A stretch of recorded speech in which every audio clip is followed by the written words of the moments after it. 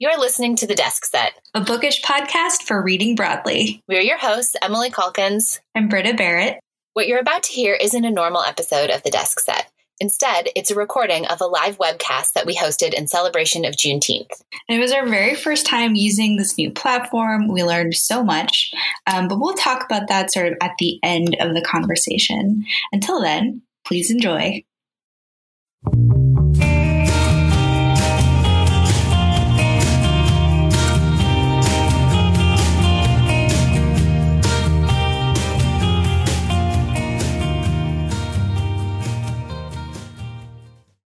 Before we begin, we want to acknowledge that we are on the ancestral homelands of the Coast Salish people, including the traditional unceded territories of the Duwamish, Suquamish, Nisqually, Snoqualmie, and Muckleshoot tribes. We honor with gratitude the land itself and thank the original caretakers and the storytellers who are still here and have lived here since time immemorial. And now I'm excited to introduce Ijeoma Oluo and Ahamefule Oluo. Ijeoma Oluo is a writer, a speaker, and an internet yeller, which kudos to her. It's not an easy time to be a woman, or especially a woman of color on the internet. Her work on race, gender, and other social issues has been published in The Guardian, The Stranger, The Washington Post, and many more. Her best-selling first book, So You Want to Talk About Race, came out in 2018 and is back at the top of the New York Times bestseller list right now. Oluo was named one of the most influential people in Seattle by Seattle Magazine, one of the 50 most influential women in Seattle by Seattle Met, and one of the Roots 100 most influential Americans in 2017 and 2018. She's the recipient of the Feminist Humanist Award of 2018 from the American Humanist Association, the Media Justice Award from the Gender Justice League, and the 2018 Aubrey Davis Visionary Leadership Award from the Equal Opportunity Institute. And if that's not impressive enough, her brother, Ahamefule Oluo, is a multi-instrumentalist, a composer, a writer, and a stand-up comedian. He's a founding member and a trumpet player in the award-winning jazz punk quartet, Industrial Revelation. He was a semi-finalist in NBC's Stand Up for Diversity comedy competition, and he co-produced comedian and writing partner Hari Kondabolu's albums Waiting for 2042 and Mainstream American Comic. Oluo has appeared on This American Life, and he is the recipient of the prestigious Creative Capital Award as well as the Artist Trust Innovators Award. He has written 2 autobiographical musicals, which played the public theaters under the Radar Festival. Now I'm Fine, which came out in 2016, and New York Times theater critic Ben Brantley described as a New Orleans funeral march orchestrated by Arthur Schoenberg. The other is Susan, which Brantley called virtuosic and crackerjack.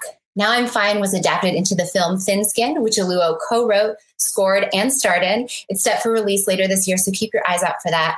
And thanks again to both of you for being with us this evening.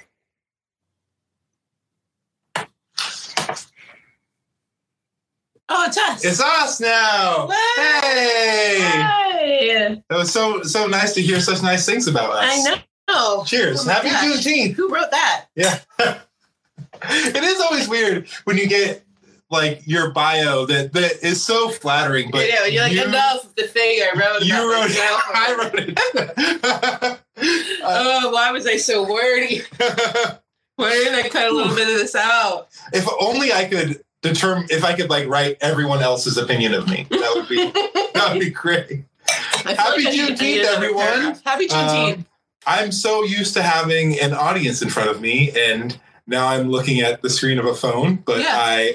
There are blips of hearts coming up, which helps. I feel you there. I feel you there. The phone's too far away to read. You could be saying really terrible things about us, but if you've ever wanted to say terrible things about us, now's the time. We can't read it. Get it all out. It'll be healthy for all of you. So, happy Juneteenth. Why are we here, Ijeoma? We are here because this is Friday is celebrating the day that word finally got through that we were free, right? And today we were available. Friday we were not. It's a huge celebration for Black people in this country. It is a time of community and history and connection. And, a lot of times when we engage with Black history in America, we engage with trauma. And when, I don't know any Black students who really look forward to February rolling around and be like, whoa, Black History Month. It's a whole month of fire hoses and police dogs. Yes, just what I wanted, right? Let's watch Roots again, And Juneteenth is a time of celebration, right? And celebrating, how far we've come, celebrating community, celebrating how strong we are as a people. And so I love it. I do. And I'm so excited to celebrate. And it's also just nice in the time of quarantine to be with my brother. We don't, we have been doing our social distancing. So I think we've seen each other 3 times in the last 3 months. This table right here is COVID can pass across this table. No COVID can pass this table. I love the ridiculousness of this too, that we have not hugged each other in 4 months. It was probably longer than that, but because of the pandemic, 4 months. We've been blaming the pandemic for the last 4 months. But we'll have to come up with something else once this is all over. So if you are unfamiliar with Juneteenth, you should read a thing about it. You should read. There's lots of things about it. Basically, it celebrates Black liberation and through that Black joy. We were thinking about doing a longer thing about what is Juneteenth, but then we thought, when I celebrate things, the last thing I really want to do is teach white people. So Google, if you don't know, and if you do, welcome to the celebration. And, I'm sure you can feel out the vibe of the space. And I'm excited to talk about Black joy in the Pacific Northwest, Black joy in this country, triumph, great things. We are, I don't know if you've noticed, we are 2 Black people in the Pacific Northwest, and we have managed to carve out some... Hence the acoustic guitar behind Ijeoma. And so we've managed to carve out some joy here, and it's fun to share it with you all. And it's nice. We talked a little bit about what we were going to talk about, but I would say for me personally, recent weeks have been incredibly difficult, more difficult than usual. And when you write a book about white supremacy in America, and then Black people are being murdered, you're asked to talk about murder and white supremacy over and over and over again. So this has been the first time in a very long time I've gotten to talk about something joyful, especially having to do with my race and identity. So I appreciate this opportunity, and I love an opportunity to do anything with my brother. We don't work together very often. And we found that we can work together and not. And still like each other. Right. Yeah. I feel like there's been a huge sentiment lately of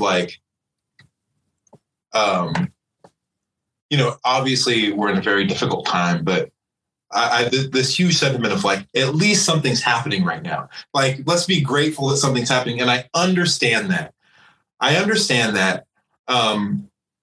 But it really makes you if you take a step back, you understand, even in the celebration of Juneteenth, even in when we talk about how great it is that something's happening, we're talking about these dents in this 400-year wall of oppression, and what we find is Juneteenth is a celebration of the end of slavery in Texas. And it's, if you wanted to find a celebration of the end of slavery in general, I think that's going to have to be sometime in the future.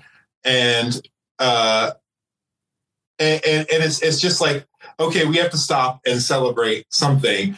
And with the events going on right now, it's we're making some progress. We have to stop and celebrate something. And it's celebrating not being a slave, celebrating the fact that people are starting to come around to not murder, that murder is bad. Yeah, I'm glad that Black lives might matter enough at least to write it down on some streets. Yeah, that's we're celebrating.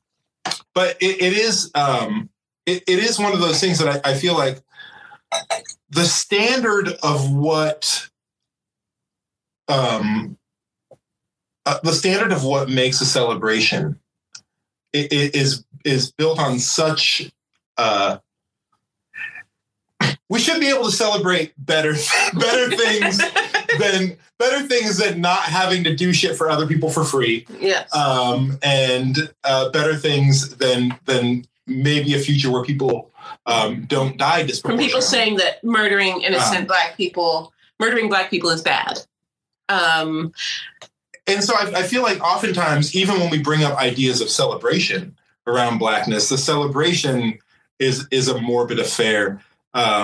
So for us, right now, I think it's really great to see each other for the first time in a long time in person. We talk on the phone and we, but to be in the same room for the first time and to, have a little bit of cider and to, it really does feel like a celebration right now. We were listening to music earlier, and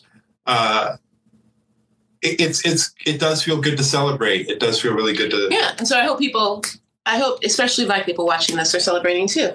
It's you, me, Aham, and baby me, having a celebration. This is my house, by the way. This is the baby sister of my baby picture of my sister that I keep. Isn't that sweet? At all times. Is this the only to remind me of when she was small and had no power?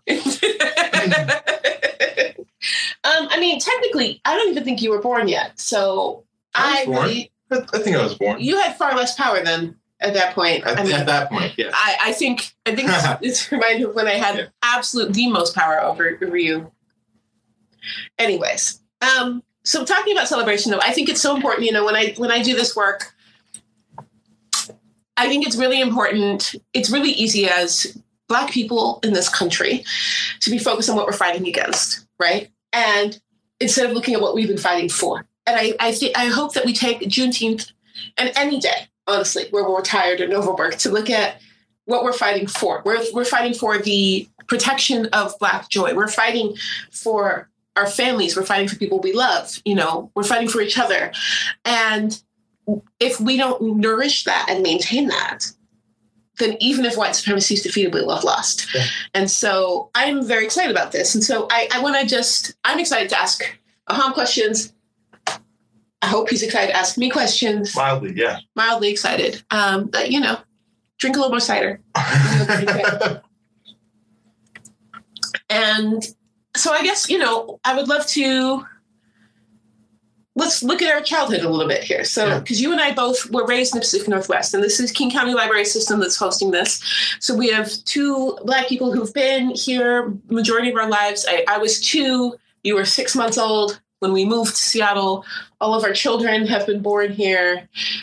We are Seattle babies, and we have built all that we have here in this area. I guess starting out with, what are your earliest connections to Black joy here in Seattle? We were raised by a white single mom who was very involved in our very early life in the Nigerian community. Our father was Nigerian, but we did not grow up with him. But especially the first few years of our lives, there was a lot of random Nigerian people floating in and out. But after that, there was a long period of time where I feel like we really had to understand race and the role that it played in our life, and growing up in a multicultural environment, having a white mom, knowing that we're Black, not necessarily knowing what that means, being having an African father versus an African American parent, and all of those kind of figuring out all of those things, and like having a very fractured view of Blackness and what Blackness meant to my life. And for me, there are earlier things, but the most prominent thing being a musician is when I started playing music. And I grew up on Black music. Most people in America, in a way, grew up on Black music. But I noticed that when I started playing, when I started playing jazz, when I started immersing myself in Black music and playing with other young Black musicians, I noticed that whether it's genetic, whether it's because I grew up in a household where there were Nigerians in the first year of my life, whether it was because some sense of what it means to be Black is gained just by walking around the world with dark skin. Whatever the reason, I noticed a musical kinship with other Black people that I played music with, and also an understanding of the Black music that I was playing. That when I was in jazz, like middle school and high school jazz bands that were predominantly white, I would notice people I'm like, you don't really understand what this is. You don't get what this is. And this feeling of like, wait, I understand this. This is mine. This is part of me. When I took rhythm classes in college, it felt like a thing that I was just gaining an understanding for something that I already knew. And building that connection and understanding the joy that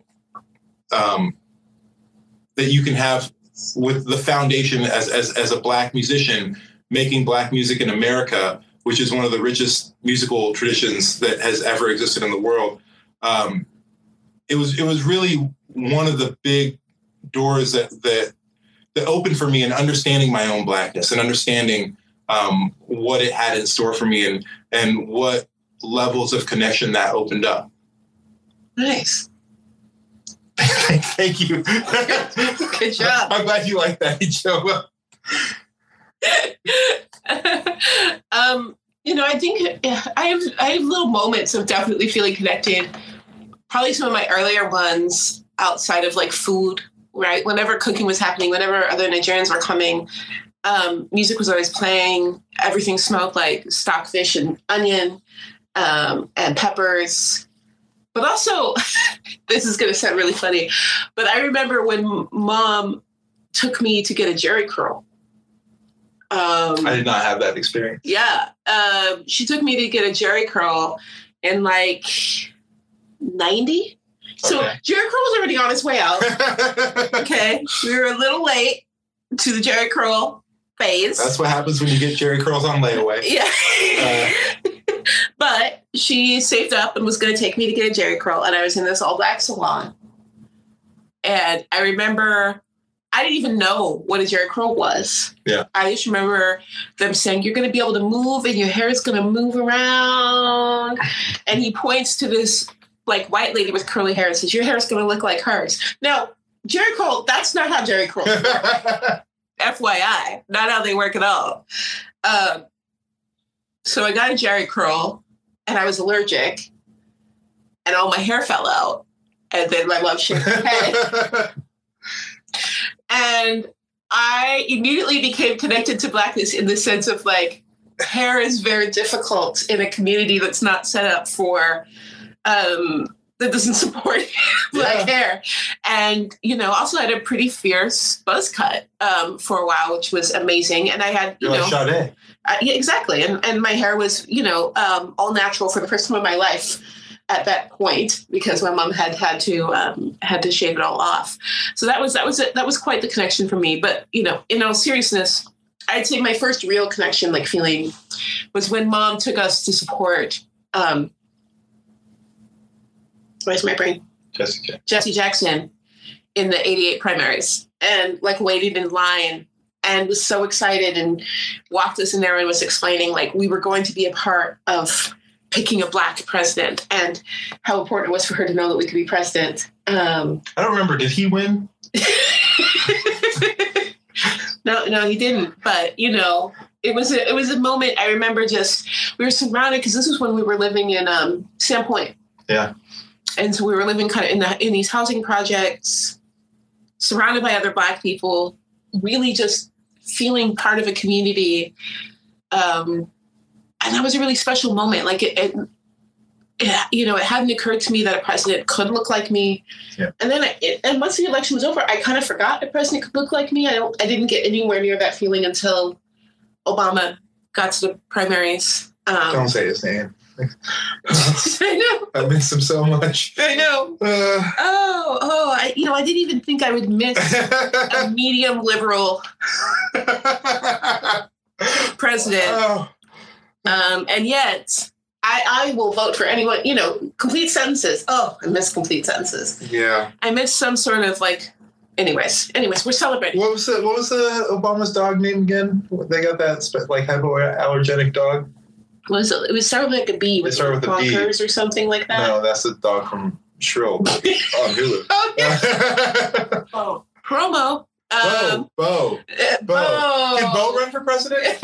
Is Bo old enough in dog years? Is he 35 in dog years yet? Is Bo still alive? I don't know. Oh, that would be dark. I hope Bo's alive. It would be great to have our first hypoallergenic. People are answering whether or not Bo's alive. So many people are like, Bo.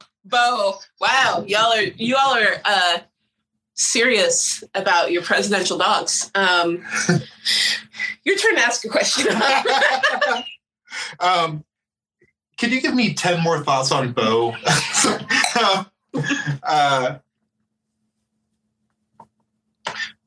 Okay, so Black Joy. This is not on the hidden paper that we have, but let's do it Christmas Carol style. Okay. Past, present, future. Here's the ghost of Black Joy present.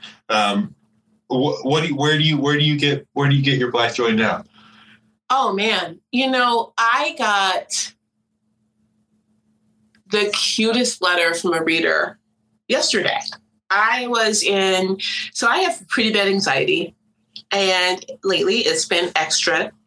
And I had just given up on getting anything done for the day, and I was like, I'm going to go to bed. And I got this adorable letter from a 14-year-old Black girl who had read my book, and she called me Miss Ijeoma throughout the whole thing, and just talked about what it meant to her to see herself reflected in a book and how, kind of rare that is. And, oh man, it just gave me such peace in a way that I hadn't had. That's where I'm finding young Black people are just giving me so much joy right now.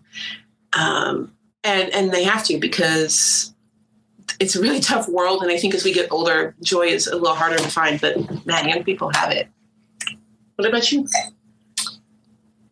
I would say, I've really not to plug, but making the movie Thin Skin that we made together that is getting it would have come out in some form at a film festival or something like that by now, but because of COVID, it has not. But we made this independent film that was based on my live show, and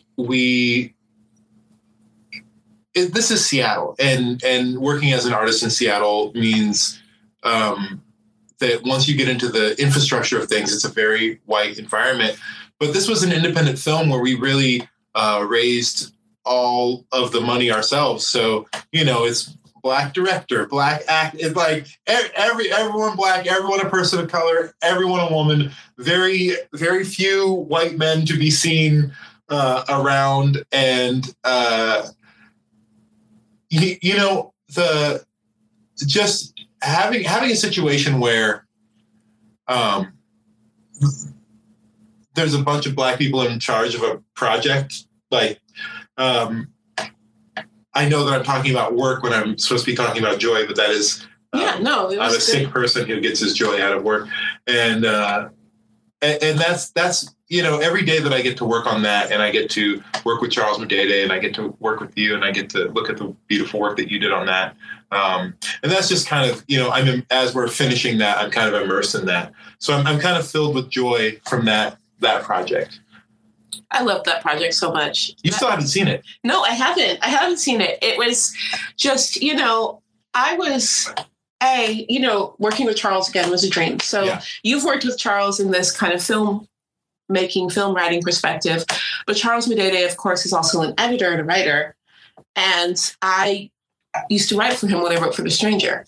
And I've never had a more fulfilling relationship, professional relationship, than I had with Charles. And having to leave the stranger due to their lack of morals was heartbreaking, to leave the one Black editor I've ever gotten to work with in my life. It's tough. And it was just heartbreaking. It's writing, like music and filmmaking, is a very white industry. And I missed working with him so much. And the amount of joy on set, because Charles is a weirdo, the most delightful weirdo, but also working with you, because we had never really worked together. Yeah. And I didn't know how that was going to go, because you're my little brother and you're kind of an asshole and I love you. And you were so professional and great and wonderful and supportive. Yeah, I'm a way better person professionally than I am personally. You were so supportive. I'm not an actor and never had any desire to be an actor, but I was playing myself. And, I would do a scene and you would be like, you're doing really good at this. And you were so supportive to everybody. You were so calm, and you were probably the most calm person on the set. And it was a beautiful experience. It was a healing experience, because we were talking about our life, our childhood. We had a version of our father in there, and we got to work some with our brother. Yeah, it was such a beautiful experience that I just loved. I really did. Yeah. It's a really good movie. I can't wait for people to see it. I want to see it too. It's not meant to be a plug, but I'm excited to see it. I haven't seen it either, and a lot of love went into that project. All right. Okay. So, Joy's future. I just talked. No, I literally just talked. Yeah, but but you jumped in on my question. Okay, fine. All right. Fine. All right. Where am I finding joy in the future? I am a couple of things. One, as even though we talked about how it sucks that we're celebrating, people are just now figuring out that Black Lives Matter. The one thing I am encouraged in seeing is people who are open to talking strategy around Black liberation, instead of just, is this a thing we should support? Should we support, Black people's right to live in this country? That we get to talk strategy. That makes me really happy to see. It makes me happy to see activists that I have known and respected and admired for so long, who were all called too extreme, to finally be given some center stage to really talk about, defunding the police, defund the police, defund the police. Oh my God, defund the police, right? And be heard. And that gives me some hope. It's Pride Month. Yeah. As a queer Black woman, I always get I'm loving seeing how much space is, and we need more, but it's being given to Black queer folk, queer and trans non-binary people. That is giving me a lot of joy. And I just love seeing youth activism, right? I was at a college a few months before this coronavirus outbreak. And it was amazing to watch. I had been invited, by the university presidents, and this group of Black activists unbeknownst to me, had been, protesting at campus. And they found out I had been invited and hadn't been consulted, and they kind of hijacked the whole thing. And it was so beautiful, because they pulled me into a room. We started talking strategy. They were trying to get advice as to how to get the college to listen to them. How to get people to show up to their events. And we were able to coordinate, and I was able to move this audience, right? This older audience that had come to watch me, to come listen to these activists who actually, were really working so hard to change their whole school. And being able to be on as many campuses as I've been on these last couple of years, and watching how quickly young Black students jump at the chance to push a conversation forward, to make real change happen in their environment, is really, really inspiring, because it's really easy, you do a lot of this work, or even just exist as a Black person in this world for a long time, to feel like nothing will ever change, and to miss your idealism, to miss when you were like, it can happen now, it could happen, this could be it. And to see people just trying still, and to know that after 400 years that hope still lives, that fire still lives.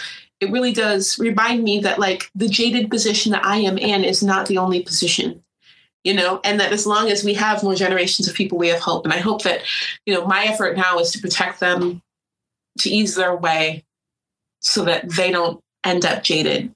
But they're just beautiful. I love them. Yeah. What about you? You know, a thing that I'm excited for is, like, look, this is a dark time right now. We have a global pandemic that I'm against. And we have unpopular opinion. And we have, you know, we're in an environment where I feel like so many, you know, I feel like every other time we've dealt with the aftermath of some horrific event that's happened to the Black community and the rest of the world, the rest of our country kind of reckons with that.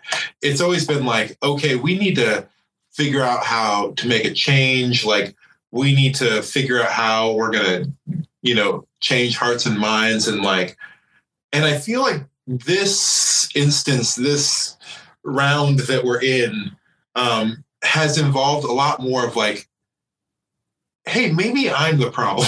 You know, it's been a lot more like, hey, maybe it's not about finding some external solution. I've you know, working in the arts, working in with a lot of arts organizations, I've heard so many people in those organizations questioning their own role in that. And like, look, there's a lot of like qualified white people in the arts that I've worked with and I love, and it's wonderful.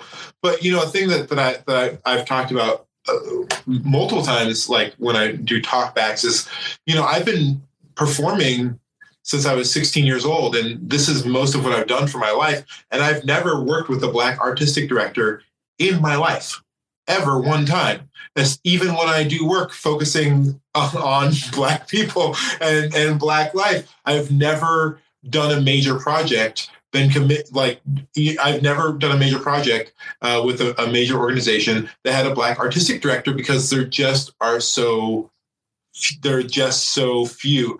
I mean, and I feel like this combination of self-reflection and the fact that because everyone's been because of quarantine and because of we have to stop and reevaluate what all these organizations look like when they come back. We're at a point in reflection, even if all this other stuff wasn't going on. And as someone who, you know, art and music and comedy and these things, they are central to my life. I'm really excited about the idea that maybe, just maybe, when people have to rebuild after this, that some of these ideas will be part of the rebuilding, and they'll get put into the foundation of what comes after this, and not just as an afterthought, not just as a Band-Aid, not just as, you know, this is a thing that we can do to look like an organization that understands this thing. No, we have to rebuild. Let's let our cornerstone be people of color. Let's let our cornerstone be, and this is an opportunity to do that I don't know has existed in to this level in modern times, and that's something I'm excited about in the future. Might not happen. It might come back worse than it is, but I'm excited that everything might be Amazon. Yeah. That's exciting, though. I mean, I think we are always presented with new opportunities, and it's collectively what we decide to do with them. And I think that we should always be excited when new opportunities come our way and try to rise to it and try to get other people excited about it.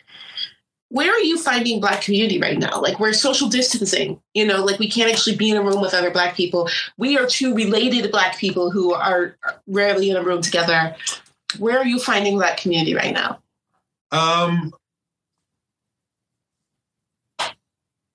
I don't know. I don't know that I am. I don't know that I am. I think that that's the thing that is,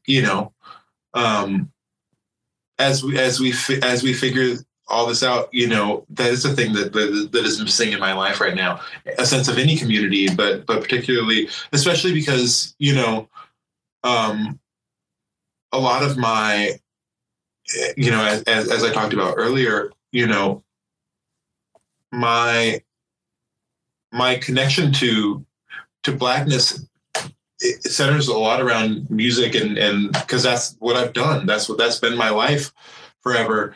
And to not be able to perform and not see these people that I've been playing with, since I was a kid, I've been playing with the same people since I was a child, the same Black people since I was a child.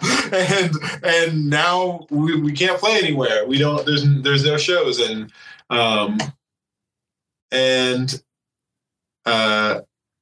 I don't know. It's a thing that's really missing in my life. It's good to see you, though. Yeah, it is. I guess I'll do for now. You're not good at music, but... Do you know what a complex you've given me about music over the years?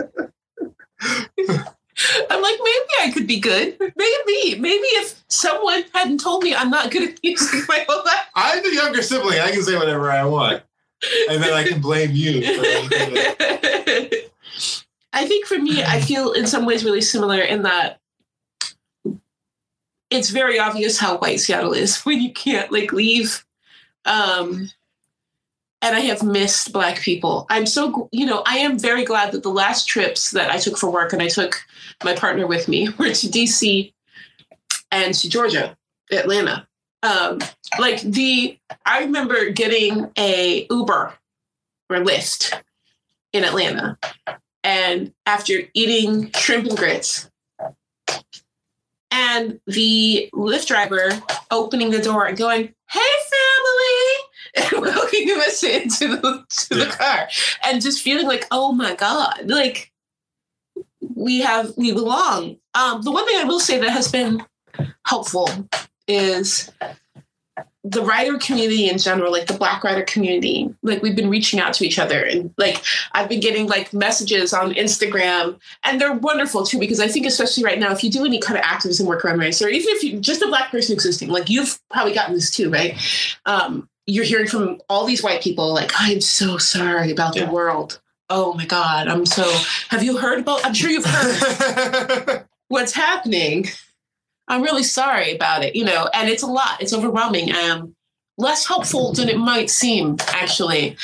And what I've been getting from the Black community is hey, girl, check out this great dress that might look good on you. Black-owned business. Look at this funny video. Here's some great dance, scenes. This is a song you will love. Here's some Black joy in your life. Buy these earrings. I know you love earrings. Can I send you some tea? Really looking out for each other in that way that I have loved, and knowing, understanding that we need some space to breathe in a world that seems very suffocating right now. And so for those brief moments where I can look and see a message, and it's just someone saying, "Hey, checking in on you. Did you eat well today? Check this out. Hey, did you laugh today? Here's a really cute video," has just reminded me, how strong our community actually is, and strives to be that, there are very, I don't have a tight-knit Seattle Black writing community, because the Seattle writing infrastructure is incredibly hostile to Black writers. I've FaceTimed with Marcus Green, there are a couple of people that we talk, but it's not a big community. And I don't think any Black writer in Seattle would feel like they have a Black writing community in the city. And so knowing that even someone out in DC, or New York is going to take the time to say, "Hey, how are you doing out there? Here's a smile for your day," has helped me, remind me that we are so creative as people, and that, family transcends states, that you can have family across the country, which has been, little moments. It's not enough, but it's helping me get by. I've been thinking about a thing. I was just thinking about this just now. when I went to Nigeria, I which was a really important thing to me and something that I dreamed of doing my entire life. And for me, it was really special because, you know, we had this kind of disconnect with our Nigerian family. And a lot of my work, my stage work, kind of centered around that. And when I did Now I'm Fine at the Moore, I kind of took whatever money I made from that and I used that to take a trip to Nigeria to go see our family. And then that trip then became a large part of what my next show was. But there's a thing that happened that I didn't include in the show, which was that, you know, I forever I just thought that going to Nigeria was this impossible thing. We grew up poor. It was, you know, it might as well have been $1 million to go to Nigeria when we were kids. It just was not going to happen. And then, you know, as I got older, and then I realized, oh, now I can just buy a plane ticket and I can go, and it's a thing that I can actually do.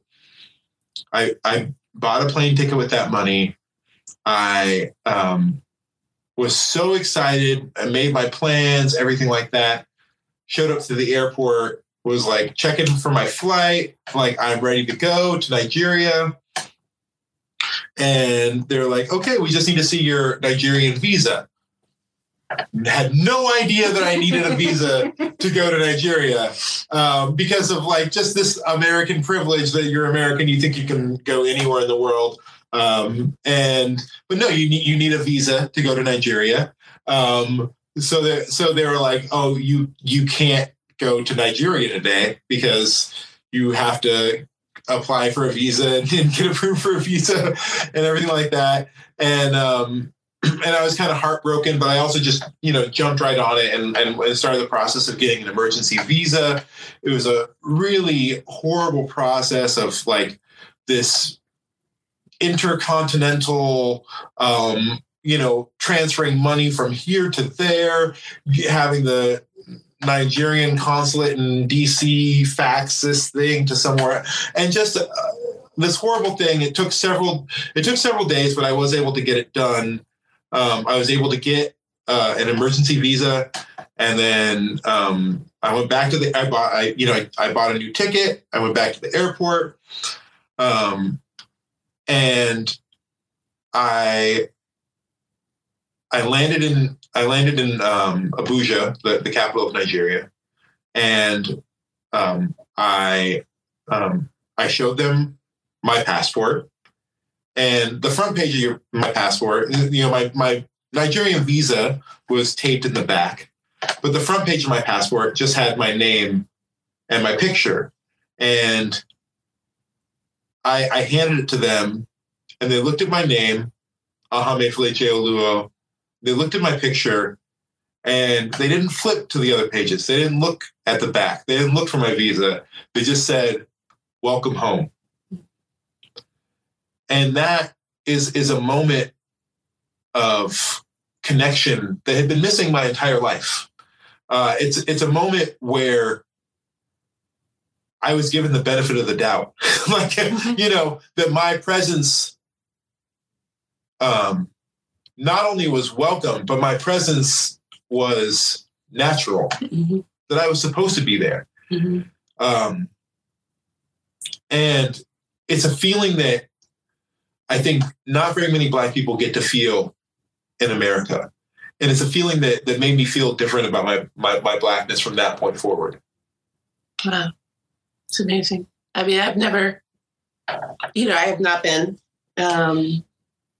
back, and which is something that every Nigerian is dismayed about when they hear, "What do you mean? You've never been back?" One time I was in the hospital for a couple of days. My name is very distinctly Nigerian, as is yours, right? But Ijeoma is like the Susan of Nigeria. I'm Facebook friends with like 3 other Ijeomas. So, and my name's like a long old name that like my name's like Ebenezer, like the equivalent of like, so like when I'm in Nigeria, people are like, Ahamefule, you go by that whole, that's like a weird old long name. Yeah, but like Ijeoma is everywhere, right? And so, you know, if you are Nigerian in America and you want to make your family proud, you go into pharmacy or nursing. And so remember when I was in the hospital for a couple of days, I had gotten really sick when I was pregnant with my younger son. And I remember, you know, I've had LASIK, but before then, I'm like practically legally blind without my glasses, or was. I have perfect vision. And whatever. And so I took my glasses were off and I was sick and I couldn't see. And, you know, my name was outside the door. And every morning I would wake up to, hello! I hear there is another Nigerian in the hospital. I had to come say hi. And then they'd be like, so, I hear you have never been home. And I would start, and I'm like, can I just put my glasses on first before we start? Why have you not been home? Oh, you need to go home. But I've never been. The community I found, you know, I think you and I have somewhat different relationships to Nigeria, to our dad, to that legacy. I think the closest, the most recently, where I felt really connected to Blackness, you know, in the work I do, talking and writing about race, I spend a lot of time in front of white people. Believe it or not, it's not the idea of a good time for most Black people to hang out and talk about violent white supremacy all the time. It's just not a party. And it can be really draining to sit in front of rooms of white people and once again be like, this is what racism looks like. Please try to do less of it, you know, and we're doing this to survive and it's really draining. And you know, you're looking at a sea of faces of people that you're hoping will understand. But I last year went to the Anti-Racist Book Festival at American University that Ibram Kendi put together. And it was like, I walked into this mixer and there's Christine, all these beautiful, like, Black women who write all sorts of things about race and children's books and adult books and self-care books. And then, you know, Damon Young was there. We hung out and I got to speak to a majority Black audience about these issues that mean so much to me. We got to talk not about why racism is bad or is racism bad, how to be less racist, but instead like how to preserve joy, how to preserve community. And my partner was there and, you know, he had never had the best time at my speaking gigs. And I had really been like, you really don't have to come because he's Black as well. And, you know, was at times very drained. And it's like if you're a fish and then you go to a meeting and it's like, did you know that water's really wet? Like, oh, God, another meeting about this water, how wet it is. And so, but he came with me on this trip. And, you know, I was doing this panel. We were talking about, you know, writing, you know, about issues around race. But it was like a Black audience. And the concerns, even when things got tough, it was tough as like a Black person saying, how do I keep going? How do I find joy? How do I, you know, and being able to like reach out to another Black person and say, you know, like, I see you, I love you, I care about you. And I remember I, you know, left and my partner was like, wow, like you're a totally different person in this space. I've never seen you talk like this. I've never seen you connect to an audience like this. You look so alive. Like I can see what keeps you going in this work. I wish you could do this all the time. I do too, you know. But it was beautiful to know that, like, even in the work, that there's this downstream effect, that there is still a community that lives this, and that we can still lift each other up. And, you know, it was a beautiful thing. I mean, I hope to live in a world one day where I don't have to write about this anymore. I want to write murder mysteries. Murder mysteries that don't glorify cops. So I'm obsessed with British murder mysteries. Yeah. Mostly. We just watched some Cadfell earlier, which is a great way to celebrate Juneteenth with a British murder mystery about a 11th century monk. But, see, this is what I love about British murder mysteries. Okay, it's these quaint areas, where everyone's dying. It's rampant white on white crime. Just rampant white on white crime. I think it's in the culture. It really is. We need to look at the family structure in British white communities. What is causing everyone to murder? You could just get a divorce. Has anyone told the British? And the plague is because of how they're living. Exactly. Absolutely. And so, when I get tired of writing, I listen to British murder mysteries. I love this world filled with white on white crime, where Black people are just off not murdering each other, and white people are just like, man, this sleepy cottage town, everyone just keeps doing murder all the time. But I would, I would love to look at mysteries one day. I have, and I've told you some of the things I would love to write, where like Black people exist and aren't as whole people and have whole mysteries to their life. And it's not about the cops, it's not, it's just interesting stories that live within the realm of Blackness. So one day I hope to write really, really bad fiction, and then that will eventually become good fiction. And not be pulled back once again into documenting the horror that's happening right now in this world. That's like my goal. I hope to make space for that soon. What are some of your goals in your art in the future? I with the last show with Susan, my most recent show, I noticed it wasn't really intentional, but I found that show just resonated much more with an audience of people of color and a Black and brown audience. I feel like,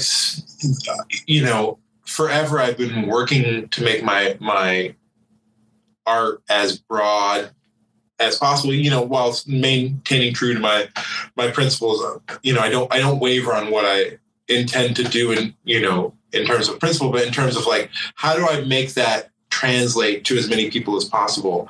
And then, I did this show that deals so much with gentrification, deals so much with what it's like to feel like a Black person in America now.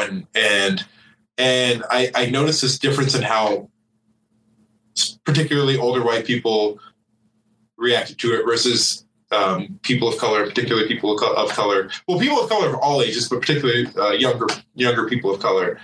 And for me, it was like,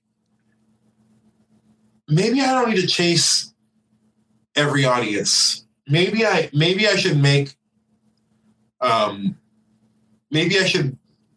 work that's going to be most appreciated by the people that are going to make up the world that I want to live in.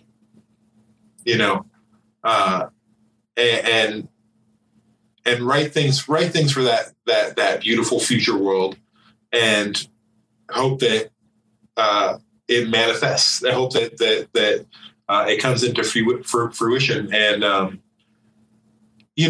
think that's my plan is to keep making things that make Black and brown people happy, and not really care about as many other things. Because, like the things that we're talking about now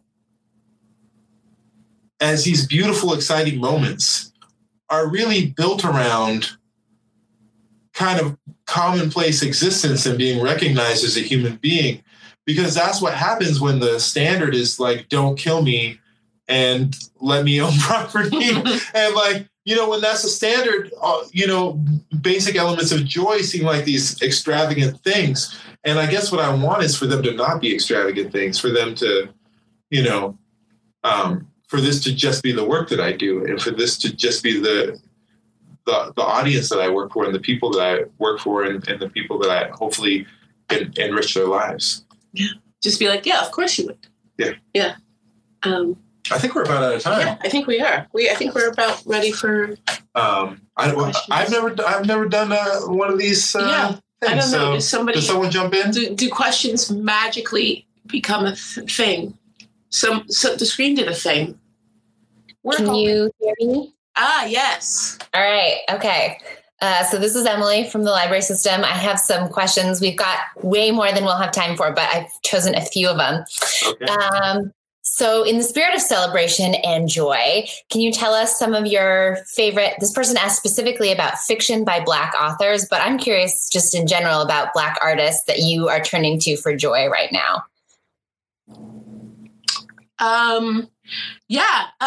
I had the most amazing conversation with Nora Jemisin, N.K. Jemisin, the amazing Black speculative fiction writer, has won, I think, 3 Hugo Awards, the only Black woman in history to do so. And it was so fun. We got to talk about science fiction and imagination as a revolutionary tool, right? And how important it is when, just like you were saying, when the world itself tells you that victory means you get to not die, right? That victory means the terror is lessened, to instead throw it out and say, what if I created a whole new world? What would it look like to create these whole new circumstances? And envision that as a Black person. That was just so amazing to me. And I'm also super, super, super pumped about Jason Reynolds. He's a young adult writer, writes the Miles Morales series and a lot of other books for Black youth. He's like a superstar of young adult fiction. And just the energy he gives, the love he has for kids, the love that Black kids have for him. Just knowing, like, dude has like a tour bus, like it's just ridiculous. And he's like this tall Black dude with long locks and tattoos, and and just living the life, just writing to please Black children. Like, I just adore it. So I'm getting a lot of inspiration from that right now. That's making me really happy.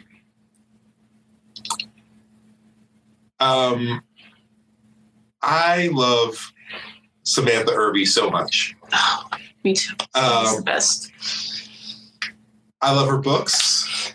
But right now, a thing that has been getting me through this pandemic is that Samantha Irby, if you don't know her, she's the best-selling author of several books. You should look her up. She's incredibly brilliant and hilarious. But she also has a newsletter that is almost daily, where she does recaps of episodes of the show Judge Mathis.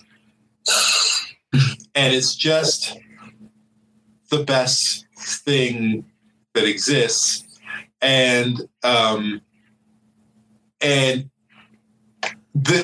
nothing gives me more Black joy than Samantha Irby, than Black Samantha Irby talking about the Black people on Judge Mathis. It's really like, if you want to see nuanced life communicated through just one of the most brilliant narrators of our time, I recommend it to the highest degree. Yeah, Sam is a genius, absolutely, of the highest order. I adore her. And like, as a Black, queer, fat woman who grew up poor, to read stories that seem so familiar and somehow are hilarious, and you're like, wait, yeah. I didn't realize my childhood was hilarious, but here it is. It's hilarious. Oh my God. Like, it's just brilliant and beautiful. And I want, if you don't have her writing in your life, well, you're missing out. And if you're just hearing about her, this is why white supremacy has to end. Exactly. So that you could have known about it. You could have had Sam Irby in your life for so long if it weren't for white supremacy. Burn it down. Yeah. Okay. Sorry, I'm just so distracted. I'm thinking about Sam Irby. She's great. Sarah says she's curious about whether the moment we're experiencing is spurring either of you to create new material, whether it's celebratory, joyful material, or sort of commemorative or more somber. What are you working on, and is the current moment informing that? I wish it was. I think what it's spurring for me, I mean, I'm working more than I ever have, but it's all out of necessity. It's not out of like a creative growth spurt. Like it is staying up all night watching protesters, hoping they're okay, trying to get people to understand why we have to support this movement, trying to get people to understand, you know, what police actually have been doing to our communities for a long time. It's really actually brutal time creatively. My creative, you know, I just finished writing a second book on violent white male supremacy. And my goal was to not do that, to get a break from that. And this has definitely made sure that this is all I'm going to be talking about in the near future. But what it is spurring, I think for me, at least, and I know for a lot of other Black writers and activists I talk to, is how much we need self-care. And like, it is spurring my future plans to prioritize my creative life. Like I'm saying to myself more and more and more, God, Ijeoma, didn't you start writing because you love writing? Because I don't remember loving writing and I don't feel it right now. And so I'm going to have to find a way to spur that. So it's giving me the need. I don't have the creative juice right now. It's more of a survival instinct in me saying, you can't do this forever. You're going to have to prioritize. If you care about Black people, you're a Black person to care about. And don't let this steal writing from you.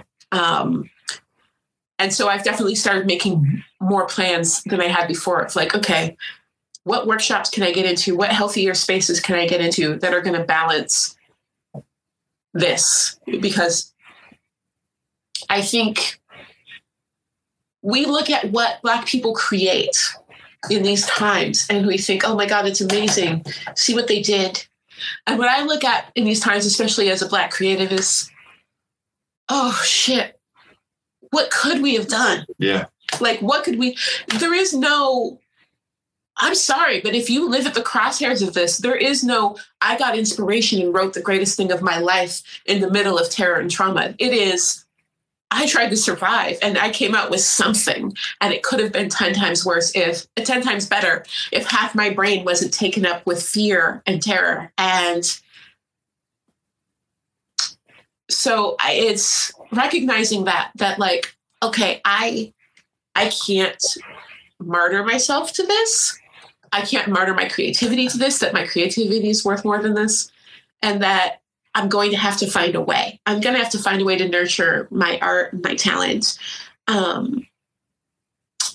That's what's driven home. But right now, I'm not there. Right now, it's, you know, every day is this present emergency we're in, and I have to find that. So that's kind of my goal. Well, you know, sometimes it does happen like that. So sometimes it does happen that people find this incredible inspiration, you know, and then they write, you know, change is going to come, or they, you know, or they write Strange Fruit, or they, you know, so it's like. But like Billie Holiday threw up after singing Strange Fruit every time, you know, she would sing, you know, like these are a huge risk. But what I'm saying is, like, there's always going to be, you know, living in this random universe, there's always going to be these points and connections, you know. Yeah. I feel angry right now. I think about, you know, everything that I thought I'd let go, every time that I'd been just fucked with by the police for no reason, and I thought it was behind me, and then it comes back, and I get angry, and I guess if I had some creative idea that was inspired by that, it might give me some fuel for that, and it might create this perfect storm. Life is random, and those beautiful things happen, and beautiful things do come out of terrible things. But we get, it's misguided to think that beauty itself is created from those things. Beauty itself shows its power by making it past those things, by exploding through those boundaries. And when people have a vision so strong that it can't even be held back by that, and then and we see those beautiful things, but you know, my beauty isn't because of oppression. You know, my beauty exists inside me, and yeah, I wish that this were inspiring me. And who knows, maybe something will come out. But I know one thing: I'm not sleeping better. I'm not. My mental health isn't better. My workflow isn't better. We'll see. Thank you. Going back to the idea of celebration and sort of the time that we're living through, I'm curious how you are planning to celebrate Juneteenth this year, and also how your family has celebrated it in the past when you were able to gather in person. I mean, mostly we just say Happy Juneteenth. People. we're not the most social beings. I mean, this is our Juneteenth celebration. Like, Happy Juneteenth. Right now, I mean, but right now, getting to see you after not getting to see you and getting to, celebrate. This is the highlight of my week, honestly. Sure. It really is.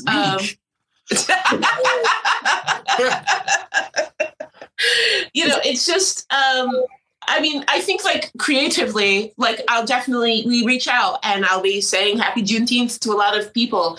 I know that my partner is going to be doing a Juneteenth celebration on KEXP. He does this every year. For him, it's definitely bringing together the music community. Let's start by getting everyone the day off. And then, yeah, and then we'll ask that question again. Exactly. I will still be working on Juneteenth. I will still have deadlines on Juneteenth, but I will say Happy Juneteenth, people, and I will be happy at seeing other people where they can celebrate. But it's not. Yeah, it's just a moment I think to recognize other Black people. Like for me, the connection is just in knowing, like, oh, here's a thing where other Black people are reaching out to other Black people and saying. Yeah. Like I see you. It's like a collective nod, which by the way, Seattle, start teaching your Black kids to nod because they're not doing it. It's not like you see Black people all of the time here. Nod when you see, like, oh my God, teach your kids to nod. Anyways, but it's like a collective nod, a celebration that we're still here. That's probably what we're going to do. We're going to say Happy Juneteenth. I usually force my children to watch some videos, and read some things. So it's not their favorite.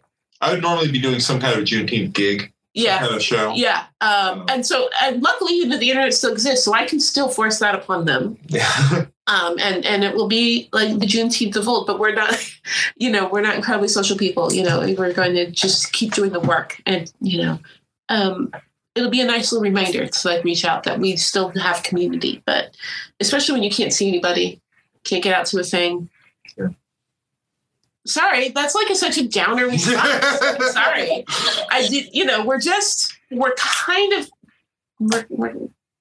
We're not the most fun people. We have some requests from white folks who are not familiar with the nod in the comments to get a demo. Can we get a demo of the nod? No. That's fair. It's not for you anyways. You'll never see it again, so I don't know why. You're never going to see it. All right. Yeah. So Eric, you'd be able to crack our code. We don't want you tricking us. You're like, maybe that's a really light-skinned Black person. How do I know? They nodded at me.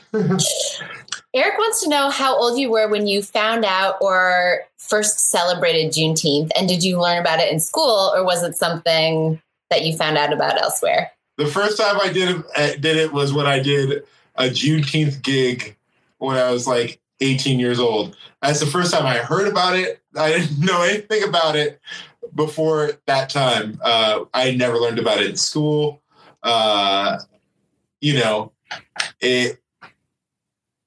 It's I think probably the least taught about holiday that there is.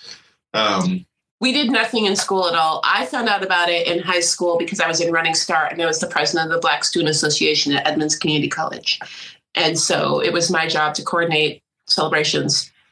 So I used to celebrate, I guess when we talk about past celebrations, I definitely celebrated then. But had not heard about it at all. And it was definitely something when I would go back to like my high school and talk about, people like, what are you talking about? And I'm like, there'll be music. Just come. Please come. And it's sad because it's a beautiful holiday. And like I said, I think especially, I speak at a lot of high schools. And when I talk to kids, they talk about how much they dread February coming around and the actual trauma of it. Juneteenth would be a great, counterbalance to some of that trauma. If it could be taught in schools and celebrated in schools, I would love to see some of that. All right. A lot of people are calling me out in the comments for asking the non-question, and I hear that and I apologize. They are right. I should not have asked it. We're working on learning in public, so sorry about that. Let's see.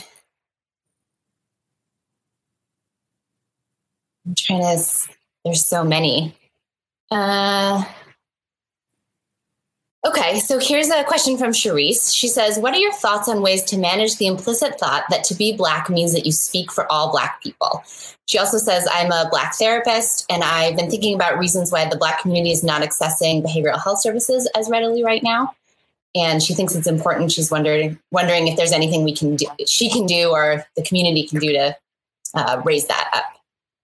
Yeah, man, it's hard because it's not a thing. It's not a thing that we chose. Like, it's not like Black people speaking for all Black people, like, gets imposed upon you when every time someone invokes Black on Black crime, when talking about anytime someone invokes, well, if you want improvement in the Black community, you need to start it from the inside. Like, anytime someone says a thing like that, you're creating kind of this dynamic that white people are individuals and Black people are this amorphous blob with some internal communication that speaks some language that the rest of the world can't understand. And we have to figure out our message and filter it through some translator. And we really get put in a position where you are supposed to speak for Black people. I don't speak for I don't even speak for myself sometimes. But it is a situation that we get put in. Like, you get put in that situation, and not only that, but you get put in that situation every time that you're out in public in the way that you present yourself, in the way that you act, and this idea that, like, everything that you do isn't just representing you, it's representing Black people on a whole. And if you do something wrong, it's Black people doing something wrong. And, and I mean, that is a thing that needs to change, but yeah. I don't know anybody who's like, I speak for the Blacks, who's actually Black. Plenty of white people that to speak for Black people.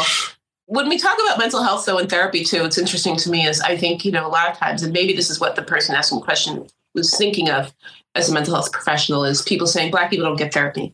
What's actually being said is that therapy wasn't built for Black people. And the truth in that is not that, like, I love therapy. Love therapy. Me too. You love therapy. Finding a Black therapist, very, very, very, very, very, very difficult. Being a Black therapist, I've talked to Black therapists, also incredibly difficult.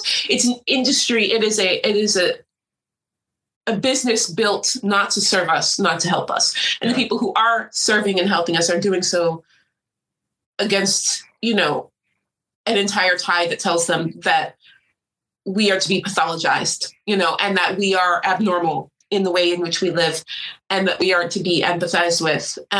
They're fighting an educational system that doesn't actually look at us like full human beings, looks at us as problems. And so when people say Black people, therapy isn't for Black people, what they're saying is that it didn't help me, it didn't help my mom, it didn't help my grandma, I'm going to try to save you the trouble. And so what needs to actually change is not even our conversations around therapy. Therapy has to change. Right, the industry has to change. It has to want to be a place that proves it can be trusted. To trust someone with your mental health. I'm going to take this really dark. I have a friend whose cousin went to a mental hospital to seek help with mental health issues and was murdered yesterday by one of the guards. A young black man was murdered by the guards there in an altercation. So I'm not trying to convince Black people they need therapy. I want mental health, just like every other sector, to see us as whole people, worthy of full lives, who have full lives, and to serve us first. It is not good for our mental health to go into any space and consistently be harmed. And that is happening to a lot of Black people, even in mental health spaces. And it sucks because a good therapist is amazing. Like, a good therapist does so many great things. And part of me wants to say, keep trying. But what I really want to say is change the industry. Fight for the industry. And if you are a therapist of color, if you're a Black therapist, a Black mental health professional, you keep fighting for change and try to force your colleagues, and let us know how we can help force your colleagues to actually make that change happen so that it can actually be a safe spot. All right. Thank you for that. And one more question while we're talking sort of about centering whiteness or decentering whiteness. There's a question from someone who's on a diversity curriculum task force for her organization and was recently struck by Resma Minikam's comment, diversity from what? How do we talk about being inclusive without the premise that whiteness is the center of everything? She's looking for a language that can change the way that we think about that. And wondering if you have any suggestions. That's an Ijeoma question. One thing I definitely say, there's a couple of pitfalls that companies and organizations make when they're trying to look at their diversity work. One is they're coming from the idea that they've been sold this idea that, you watch these TV shows where it's like, the bunny rabbit was scared when the tortoise moved in because didn't think they get along, but it turns out they all like the same things and now they're best friends. Difference is great, right? That's not actually how that works. We have people from different backgrounds, different needs, different life experiences. And sometimes you get in the same room and you don't find out you have the same goals, the same personality, the same likes. And you still have to respect that person and appreciate that person. And I think that that's the biggest fallacy that comes through is this Pollyanna story that you're going to quote unquote diversify a work spot. And you're just basically going to have a whole bunch of white dudes who happen to have different skin color. And so you have to let that go. You have to let go of the notion that the true equity and diversity is going to be painless for the majority. It's going to be an adjustment. It's going to be uncomfortable because you have to shift things. You have to make room. You have to let go of the things that you were doing that are harmful. And then the one tip I'll give, because honestly, I usually charge for this, is you have to start seeing the lived experience of people of color as a value add in itself. It is not, I'm going to hire an engineer who just happens to be Black. No, it's I'm going to hire a Black engineer because what they've learned as a Black engineer is valuable to me, right? And that is where you have to understand the value of lived experience, the value of different community practices. You have to understand the connection to different communities that people bring in and what it actually means to your environment. And you have to value that on its own, instead of treating it like an afterthought, as if we are dragging our identities behind us instead of it being a huge part of who we are. Thank you. I think that is helpful, even if it's not the language necessarily. We can't just make a quick change, but I think that's a really helpful way to think about, like you said, the value add. So as we wrap up, Ijeoma, can you tell us about your upcoming book, when it's coming out, and a little bit about what it is? Sure. It's coming out in December, and it's called Mediocre, Dangerous Legacy of White Male America. And it's pretty self-explanatory as to what it's about. But it's looking at about 200 plus years of the formation of a particular white male identity in this country and what it has cost us as people to continue to define success as how people, white men in particular, can dominate and control and exploit other people, and what it costs everyone of every race, ethnicity, and gender in this country, and try to get people to look at breaking away from these dangerous patterns to save us all. Sounds necessary. So thank you again, both of you, for being with us tonight. Happy Juneteenth. We will say that to, and thank you to all 5,000 audience members as well. We really appreciate it. Thank you so much. It was so great to talk to you. Happy Juneteenth, Happy everybody. Juneteenth.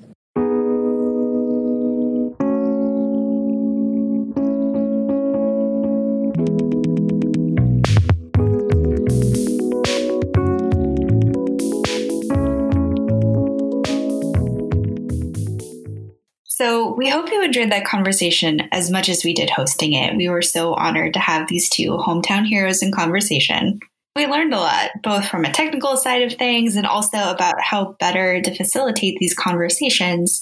And one thing we're really dedicated to doing is involving more people of color in both the planning and execution of events like this. We're looking forward to a series in the fall that features authors of color, and we're working with community partners to make sure that the moderators for all of those events are from the same community as the authors themselves. Thanks again for listening. We can't wait to be back with you with regular episodes soon.